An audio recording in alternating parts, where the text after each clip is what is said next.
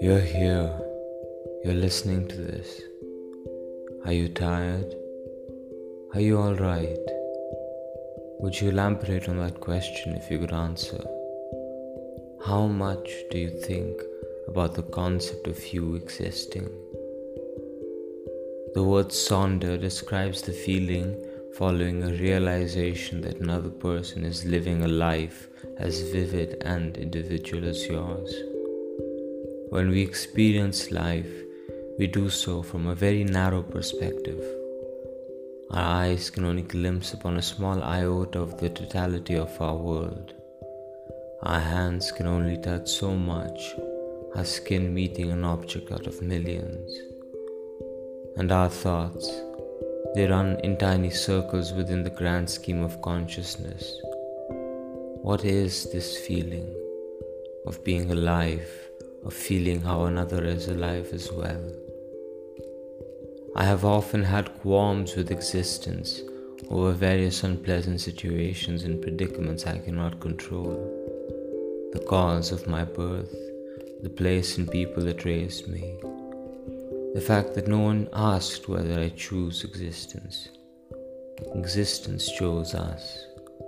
And here we are, somehow together despite being apart, all in a collective state of motion towards the next object that affirms our humanity.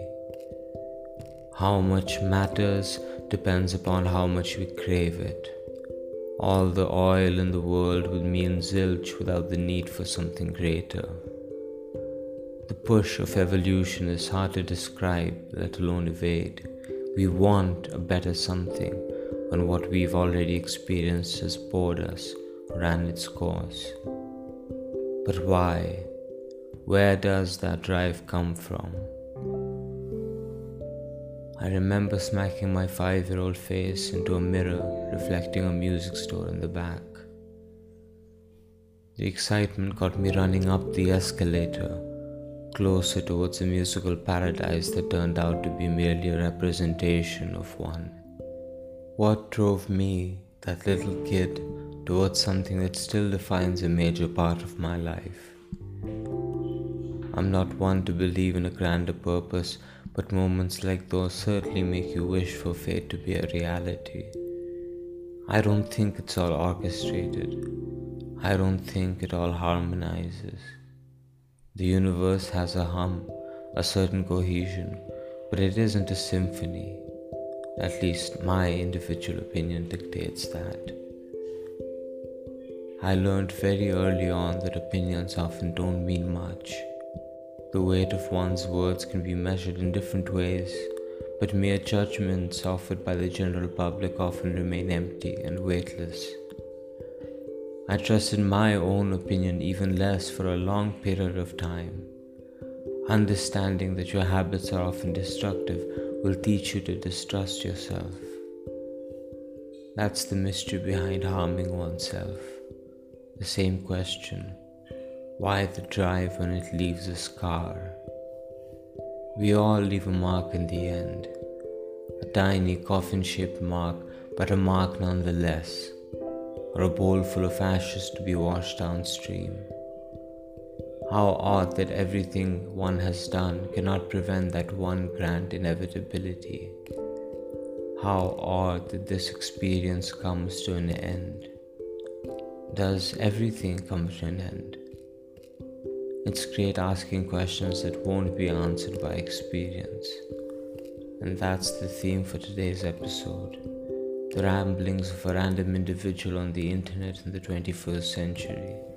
The ability to connect, to consume, and to experience the vast array of experiences our privilege offers us. I think it's a good thing to acknowledge this little thing called being alive, especially when it comes to those around us.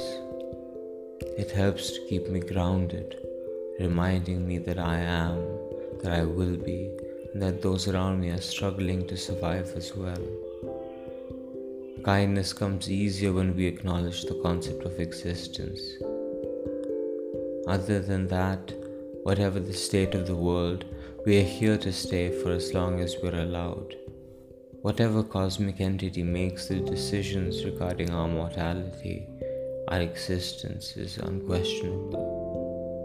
What we make of it ultimately decides what we've done with our lot in life. This episode has been slightly more abstract, and I apologize for the cheesiness in some parts, but I relish the ability to question and interrogate the concept of being alive. I hope this episode has given you some food for thought. Lots of love, and I hope to see you again.